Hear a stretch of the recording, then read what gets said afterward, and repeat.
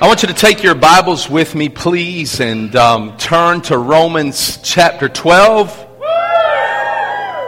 Man, I missed that last week before. Welcome to week number 1 of Summer Shake-Up.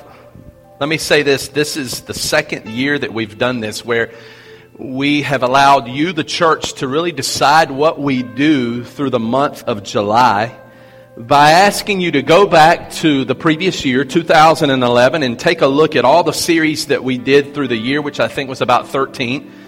Once you look at those series, then we allow you to vote over the course of about 6 weeks. You vote on which series that you want to revisit. And then what we do as a staff is we take those series and we kind of repackage them, we retool them, we shake them up, and we give them back to you in a fresh way throughout the month of July. And so you voted on your top 4. I'm not going to tell you what the top four are. I'm just going to tell you what today is.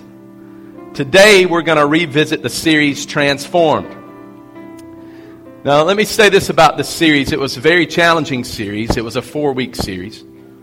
There is absolutely no way in one talk that I can put together this good rendition of all 4 weeks. So I'm just going to kind of hit some high spots for you and kind of tell you what was going on in that series. Really, what we did was we dissected one chapter of Scripture. It was Romans chapter 12.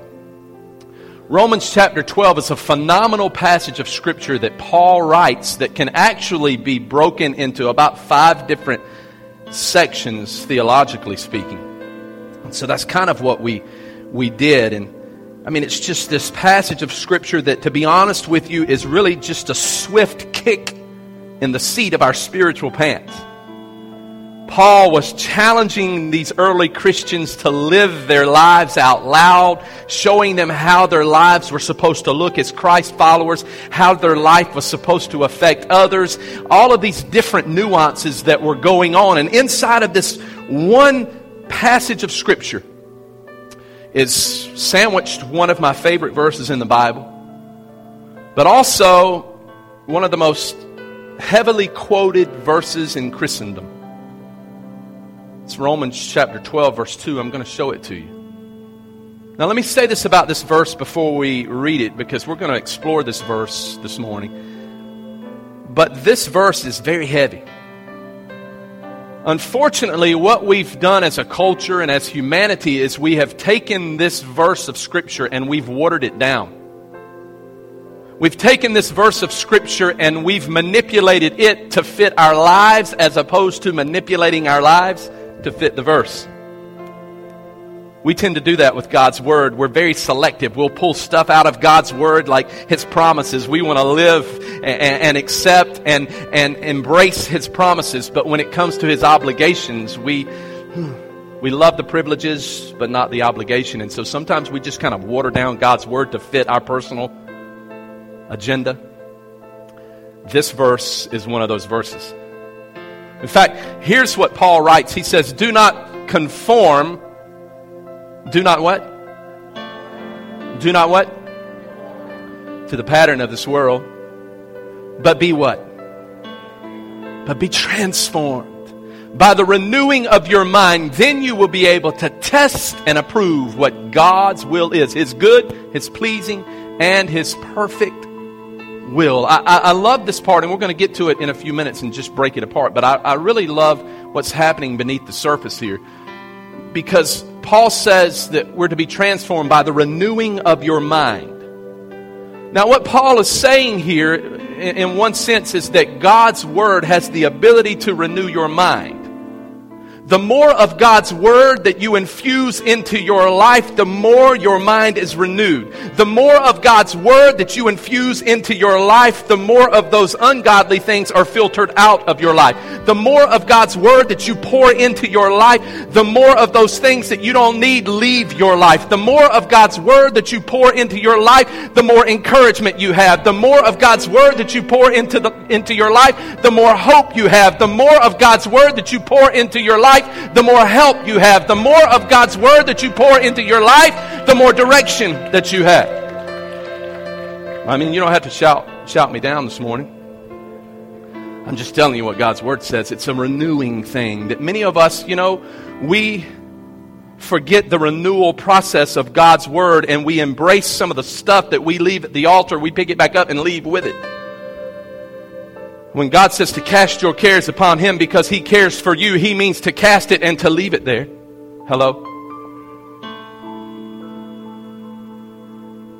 This is the dynamic that Paul was trying to introduce to the early church, is that because of God's Word in your life, because of your acceptance and your embracing the cross, you have this transforming power in you that has the ability to transform your environment. So when you engage your surroundings, you have this transforming power that will transform your environment. When you engage in conversation with others, if you are living the way God wants you to live, you have this transforming power that will transform their lives. In fact, most of you know that we just got back from a trip to the Dream Center. We took 21 people from the church to go to Los Angeles to work at the Dream Center because we have started the process of having a Dream Center here. In fact, let me just say this. The Dream Center in Los Angeles has named this church as an affiliate to launch a Dream Center on the East Coast. They've given us resources, it's just some cool stuff that is really happening, and I love that. But as we're taking 21 people to Los Angeles, our first leg, our flight was from Raleigh to Chicago, and we were flying Southwest Airlines. And if you fly Southwest Airlines, you know that it's a first-come, first-served basis. And so we kind of are a little late as normal, and so we didn't necessarily get the best seats. So many of us had to split up and sit with people that we did not know. And I sat down with someone I didn't know, and we began to engage in conversation. And I asked him what he did for a living, and he told me that he worked in the financial industry. He was a Harvard grad, and he asked me what I did for a living, and I said I work in the spiritual industry. And now, let me say this. When you're on a plane and you're flying and you tell someone that you're a preacher, usually one of two things happens. Either the headphones come on and he ignores you the whole flight, or because you're flying at 30,000 feet and you're out of control and you feel like your life is at risk, you engage in conversation. You sit as close as you can to the pastor. Well, that's kind of what happened in this experience. And so we're having this great conversation, and really, to be honest with you, I almost felt as if he was trying to trap me in some of the hot political issues that are happening in our culture today. And so I was just kind of giving him some of the answers, the way I saw what the Bible said about those situations. And so finally we get to about halfway through the flight, halfway into our conversation, and he asked me this question. He said, if Christ is the only way, if He's the only way to heaven, the only way to a beautiful eternal life, if He's the only way to a better life, why is it that Christians haven't made a bigger impact? To be honest with you, before I could even think about it, I think the Holy Spirit put an answer in my heart, and I gave him this answer. I said, because Christians have allowed the world to influence their relationship with Christ, as opposed to allowing their relationship with Christ to influence the world. Let me say that again. Christians have allowed the world to influence their relationship with Christ, as opposed to allowing their relationship to influence the world. We've watered down what God's Word really means, and we've become these conformists. We blend in with culture. We become chameleons. We don't want to ruffle anyone's feathers, and so we just hide out like we're in the Secret Service. That's where Paul was actually going when he wrote Romans chapter 12. In fact, here's what I'm going to ask you to do. I'm going to ask you to stand to your feet. I'm going to read 10 verses out of Romans chapter 12. And many of you probably do not have this translation. I should not say I never ever. Maybe once or twice I have used the Message translation. I'm going to use it this morning to read this. Most of the time I don't use the Message because I think it misses something in its translation. But to be honest with you, I think in this particular chapter it captures some things that I want us to see. So if you don't have this translation with you, just follow us on the screen. Here's what Paul writes. Verses 1 and 2. He says, so here's what I want you to do. God helping you take your everyday, ordinary life, your sleeping, eating, going to work, and your walking around life, and place it before God as an offering. Embracing what God does for you is the best thing that you can do for Him. My favorite verse. Embracing what He's done for you is the best thing that you can do for Him. Don't become so well adjusted to your culture that you fit into it without even thinking. Instead, fix your attention on God and you'll be changed from the inside out. Readily recognize what He wants from you and quickly respond to it, unlike the culture around you, always dragging you down to its level of immaturity. God brings the best out of you, and He develops well-formed maturity in you. Verse 3, I'm speaking to you out of deep gratitude for all that God has given me, and especially as I have responsibilities in relation to you. And then he says, living then as every one of you does in pure grace, it's important that you not misinterpret yourselves as people who are bringing this goodness to God. In other words, you ain't all that. The only accurate way to understand ourselves is by what God is and by what He does for us, not by what we are and what we do for Him. In this way, we are like the various parts of a human body. Each part gets its meaning from the body as a whole, not the other way around. The body we're talking about is Christ's body of chosen people. Each of us finds our meaning and function as a part of His body. But as a chopped off finger or cut off toe, we wouldn't amount to much, would we? I love that. So since we find ourselves fashioned into all of these excellently formed and marvelously functioning parts in Christ's body, let's just go ahead and be what we were made to be. Without enviously or pridefully comparing ourselves with each other or trying to be something that we aren't.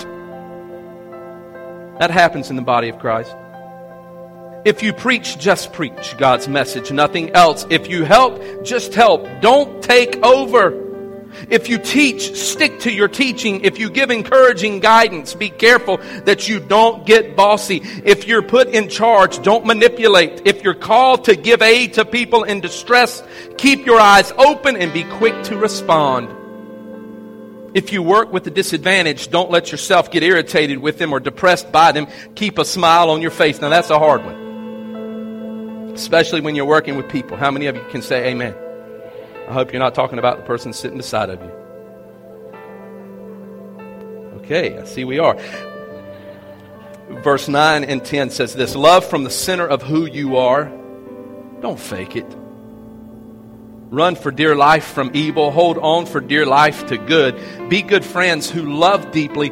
Practice playing second fiddle. Now that's tough. Back to verse 2 in the NIV.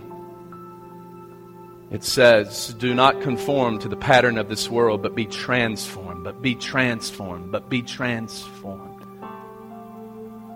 What or who is your life transforming?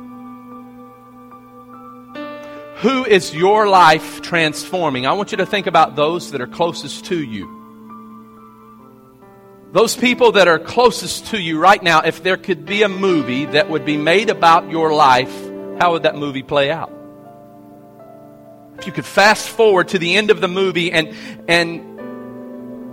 the people that are closest to you, your friends, your family, your kids, your co-workers, your husband, your wife, if they were asked about you, what would they say about you? Pretty funny. What would they say? You see, for the Thomasons, it's obvious that God put something in their hearts to transform the lives of 3 individuals, no matter what the cost. You see, that's what I want to talk to you about today is godly legacy. There is a godly legacy. There is a legacy that God has for you. So the question is, who are you transforming? Let me pray over you. Dear Heavenly Father, Lord, we thank you for today. God, today is about you and you alone. May you take this word, God, and peel back the layers of our hearts and penetrate even the hardest of places, God. God, I don't want to mess up your word. I don't want to take anything from it or add anything to it. God, I'm really just your mouthpiece. I'm not the preacher. The Holy Spirit is the preacher. So today, God, we just ask you to take this word and take it beyond our parking lot and take it into our homes and the marketplace and our job place. Infiltrate and ignite our lives today. For it's in your name we pray. Amen. Before you're seated, I want you to high five the person sitting around you on both sides and tell them I want a godly legacy. Godly legacy. Come on, godly legacy.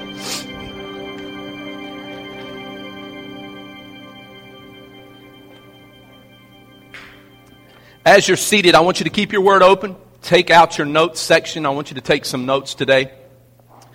Let me just talk to you momentarily about this legacy thing.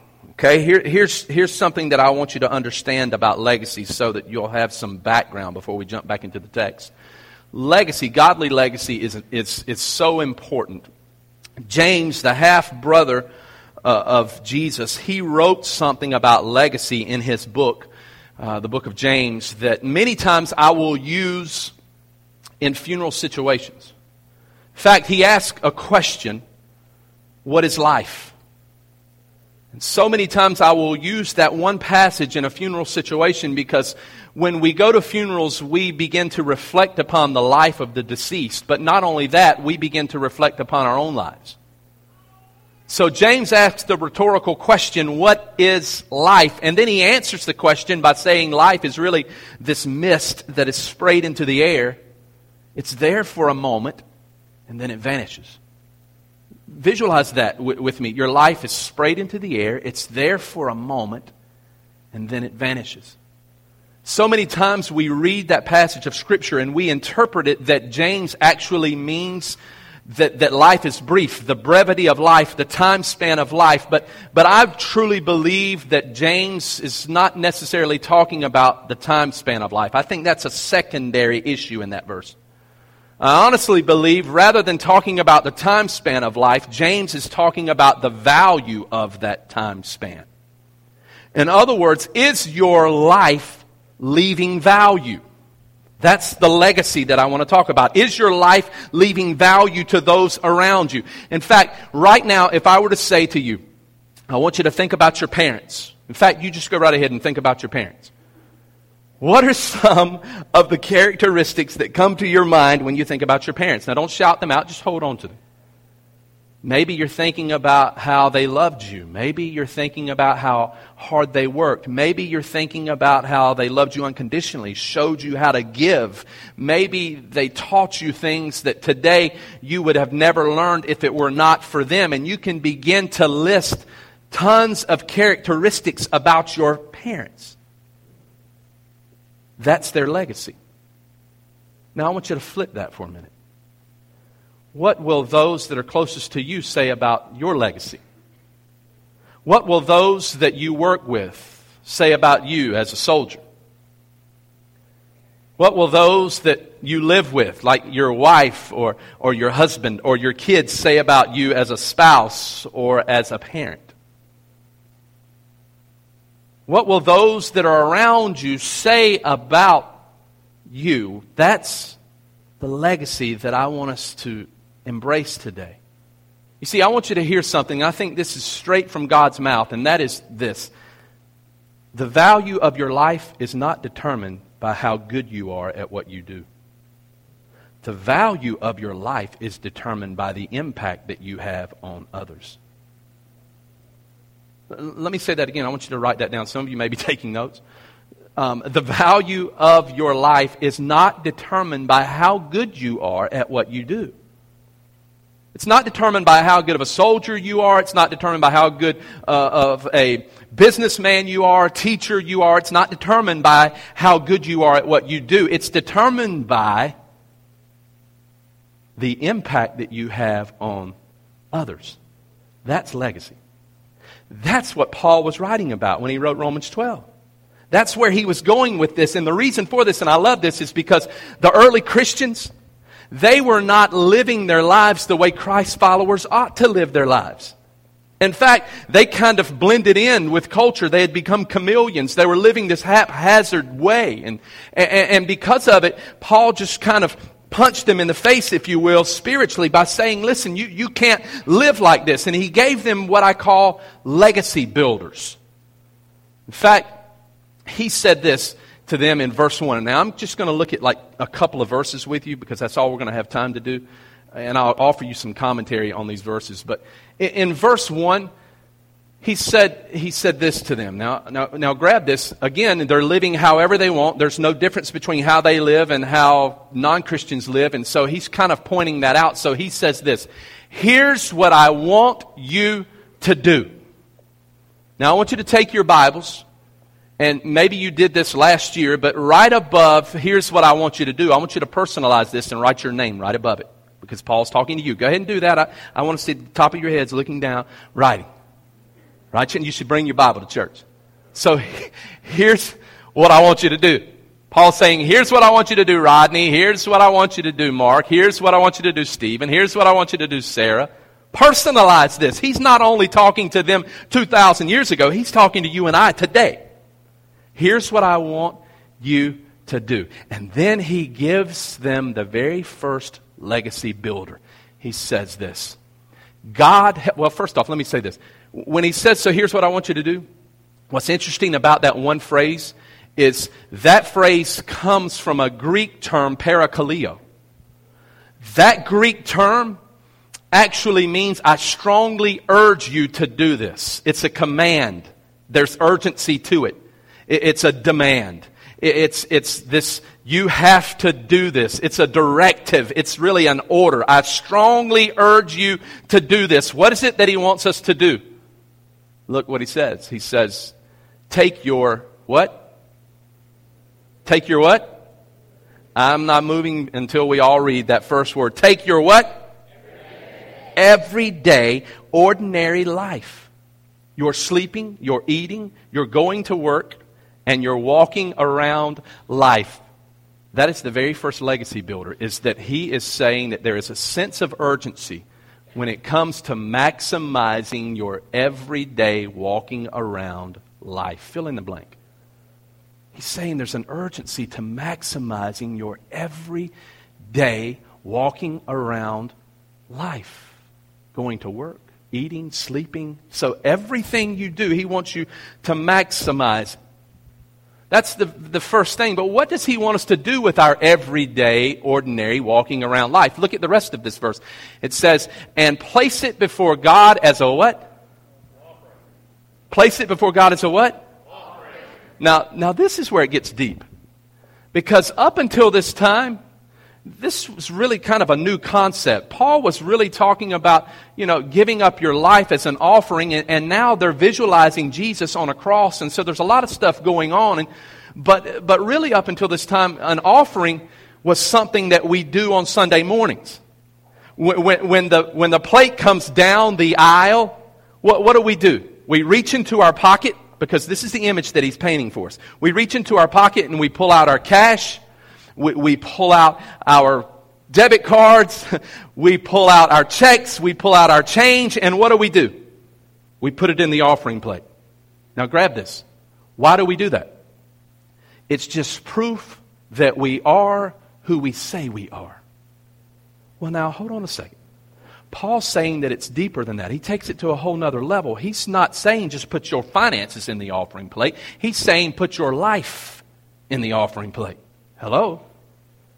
He's saying put your relationships in the offering plate. Put your marriage in the offering plate. I want you to visualize this with me. Put your career in the offering plate. Put your ego in the offering plate. Put your tongue in the offering plate. Put how you raise your kids in the offering plate. There's nothing that's left out. You put everything that you are into the offering plate. Now, what's cool about this verse, and I want you to hang here with me, because the more I studied this verse, I found this. The term for offering that he used was this Greek term that we derive the term baby dedication from. Now, here's what's awesome. When we do a baby dedication, what do? We bring the parents up on the stage, they bring the baby up on the stage, and I hold the baby, and the baby spits up on me. And so I rock the baby, and we talk to the baby, and we ooh and ga, and all that kind of stuff. And so, but really, what do? We charge the parents. We say, parents, you are coming today saying that you're going to raise this child in a godly way, that you're going to speak into this child's life, you're going to have them in church, you're going to order their steps the way God would have you order their steps spiritually. What they're doing is they're actually taking their baby and they're laying their baby on the altar and saying, God, he or she is all yours. It's this total surrender. That's what Paul is saying about our life. Now that's deep. It's laying everything that you are. Some of you need to lay your marriage in the offering plate. Some of you need to put your finances in the offering plate, so to speak. Some of you need to put how you're raising your kids in the offering plate. Some of you have issues with your temper and you need to lay it in the offering plate. Now, some of you this morning are saying, well, Pastor, you don't know me and you don't realize that my life is pretty messed up. I really can't put anything in the offering plate. Well, then, can I say this to you? Maybe you need to back up one step and maybe you need to lay your life on the altar. Maybe you need to surrender your entire life to Christ. Because you cannot, I want you to hear me, you cannot have a godly legacy without total surrender. Not surrendering some things, we're talking about surrendering everything. Not just surrendering a few things, we're talking about surrendering all things. You cannot have a godly legacy without total surrender. In fact, let me just step on your toes really quickly here. Can I tell you, some of you, what your legacy is right now? Your legacy is what you do in private. When no one else is around and you don't think anyone can see you and you don't think anyone's watching you, well, guess what? That's who you are. That's your legacy. Some of you, your legacy, to be honest with you, is what you say when the pressure is on you. When the external pressures begin to squarely fall on your shoulders and all of a sudden you begin to spew or you begin to act out in a certain way, that's your legacy. There are certain things that are happening in your life that you are allowing to define who you are. And Paul's saying you're not to be a conformist but a transformist. And that transformation begins when you're in private. A side note here that I think is really cool with this verse is Paul kind of gives us this hint as to what we're to do. And I love this part. When he says, take your everyday, ordinary life, I visualize that Paul is basically saying to us, why don't you start every day with a prayer? And a simple prayer. A prayer that says, God, make today count. God, make today count. Because you see, I think what ends up happening in our lives so much is we forget that every day does count. Make today count. When we went to the Dream Center, let me just say this, 21 people walking around the streets of LA. First off, absolutely crazy in LA. Some of the stuff that you see is life-altering. Some of the things that you see are forever burned into your mind. Crazy stuff, okay?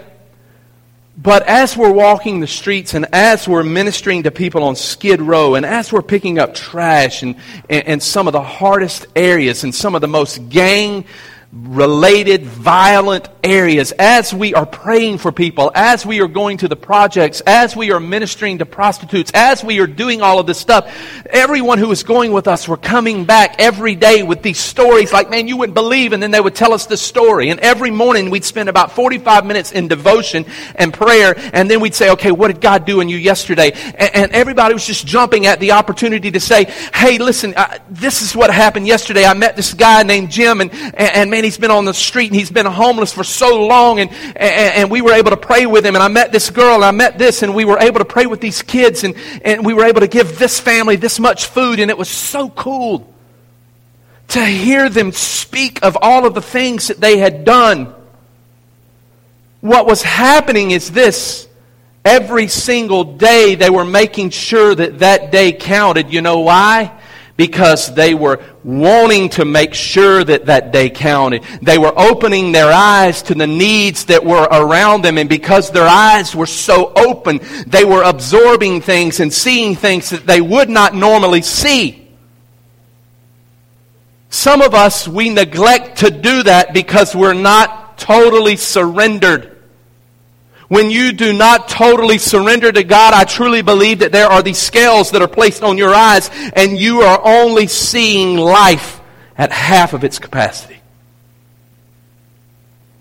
In fact, let me share this with you, because I think this is a situation that will help express what I'm talking about. Giving your all. Everyone in here has heard of Joshua. In the Old Testament, God had commissioned Joshua to go into the Promised Land. Moses had died, and so Joshua was now to take the people into the Promised Land. However, there was really this one huge problem. The Promised Land was pretty much fortified, or at least Jericho was. Jericho had walls that were impenetrable, the Bible says. In fact, no way in or no way out, really, if you were not asked.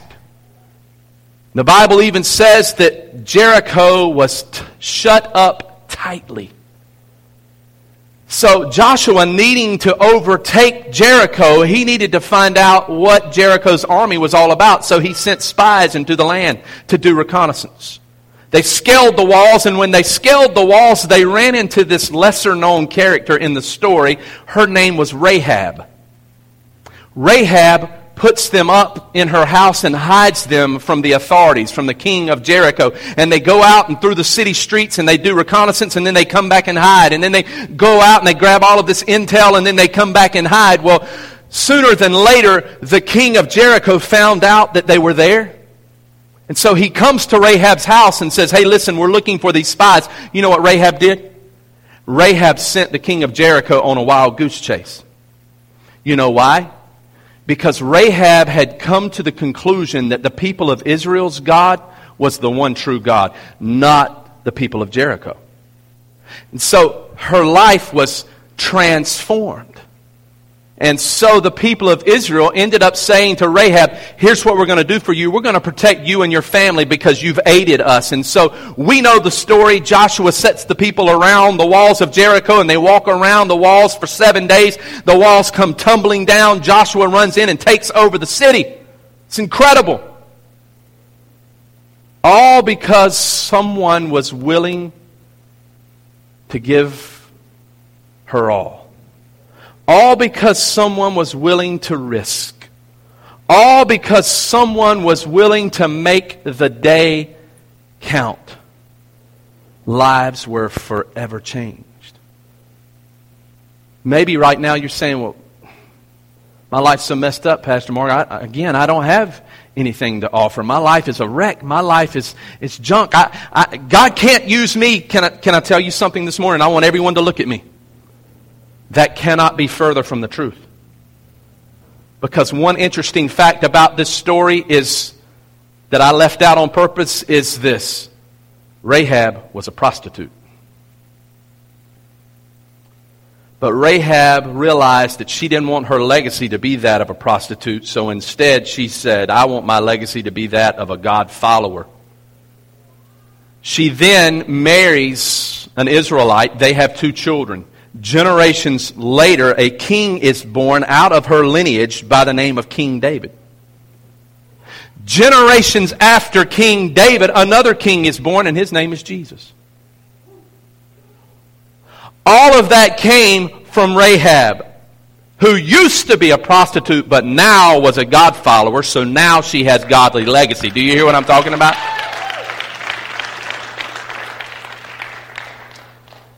Are you willing to give your all? She was. But what was neat about Rahab's life, if you really study her, is that there was some stuff in her that had to die. Number one, some sin. It had to die. So can I ask you this morning, what in your life has to die before you can embrace God's legacy for your life? What has to die? Maybe, again, it's your ego. Maybe it's some secret sin. Maybe you're not the father that you need to be, and so you need to allow those things to change. Maybe you have some tendencies that are not God ordained, and you need to get rid of those things. What needs to die? Maybe it's your tongue. What are the things in your life that need to die? Now, listen, I want you to truly inspect your life. Don't just listen to these words and just let them go over your head. Because you want God's legacy for your life. What needs to die so that God can live totally in your life? You see, we have an urgency to maximize our everyday walking around life. Here's the second thought. The second thought comes out of the next part of this verse. And that is verse 1. Then you'll be able to test and approve what God's will is good, pleasing. Go back to the message, please.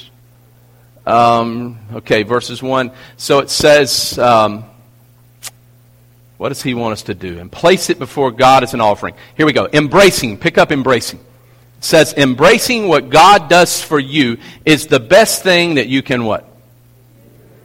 The best thing you can what? There is this call to action. There is this call to do. Do. The best thing that you can do. The best thing that you can do. The best thing that you can do. You see, another legacy builder is to do what God wants you to do. What does He want us to do? Look at the rest of this verse. Go to the next part. What does He want us to do? Now, this is a shot across the spiritual bow, so to speak. He says, don't become so well adjusted to your culture that you fit into it without even thinking. Whoa, hold on a second. This is a legacy killer. This will kill your legacy. Don't become so well adjusted to your culture that you fit into it without even thinking. Instead, fix your attention on God. You know what He's saying? He's saying this. He's saying when conformity becomes normalcy in your life, your legacy will die. When you conform to the ways of this world, your godly legacy will die. Conformity becomes normalcy, your legacy will die. Now, pause here with me for a minute and let me talk to you about some of the things that have become normal in our culture. Because our culture has begun to embrace things that God never intended for us to have as normal parts of our lives. Think about how you live your life and the pace that you live your life at. Some of you are living at dizzying paces. Your schedules are so overcrowded. That's become the norm in your life. Some of you, the norm has become the Xbox and the PlayStation 3, raising your kids. The norm in our culture has become financial debt that is so large that we cannot see our way out. The norm in our culture is a husband and a wife becoming strangers under the same roof, all because they've been so busy they haven't spent any intimate moments together. The norm in our faith, now this is what's scary, has become this. There's really two types of people that you see in our culture today. You see those who fully reject God, and then you see those that I call Christian atheists. We know what it means to fully reject God. Let me explain to you what a Christian atheist means. That means that you say that you're a Christ follower, but yet you live as if He does not exist. Hello? Isn't it quiet in God's house today? We say that we're Christ followers. We say that we love Jesus, but yet the fruit of your life says something otherwise. You live in such a way as if He does not exist. And you know what happens when we do that? Look at the rest of this verse. It says, readily recognize what He wants from you and quickly respond to it. When you conform to the world, you cannot recognize what He wants. Hello? Listen to me now. I know this is deep, but you cannot recognize what He wants from you, and you cannot quickly respond to it. That's why we have a 51% divorce rate in our culture. Because we're conforming to the world. That's why there's a 20% poverty rate in Cumberland County alone. That's why there's 2,000 homeless people in Cumberland County. That's why today there are over 800 kids wrapped up in foster care in Cumberland County. That's why drug abuse is at an all-time high. Domestic violence is at an all-time high. Because we're not recognizing the need and responding to it because we're too busy conforming to things that are not of God. Wow, I thought maybe you would be more excited about that. I know it's challenging, but you picked this series, not me.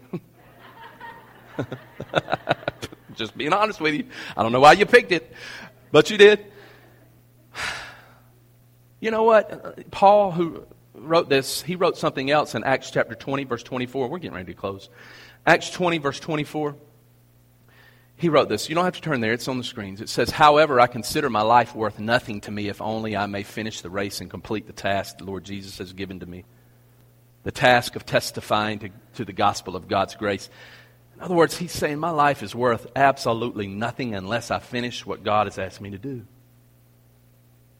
Honestly, some of you have some unfinished business in your life. What is the unfinished task? Maybe it's something big. Maybe it's something small. You know what God is saying to you today? Do something about it. Some of you, let me just be specific with you. Some of you today, you have a relationship that is broken and you haven't been doing anything about it. God is saying, do something about it. Some of you are hanging out with people who have some needs and you have the resources to meet those needs, and God is saying, do something about it. Some of the fathers in this place today have been challenged, maybe today and other days, to be a better father. God today is saying, do something about it. We hear the needs of our community, of our city. How in the world can we sit on our hands when God is saying, do something about it? Do something about it. Do something about it.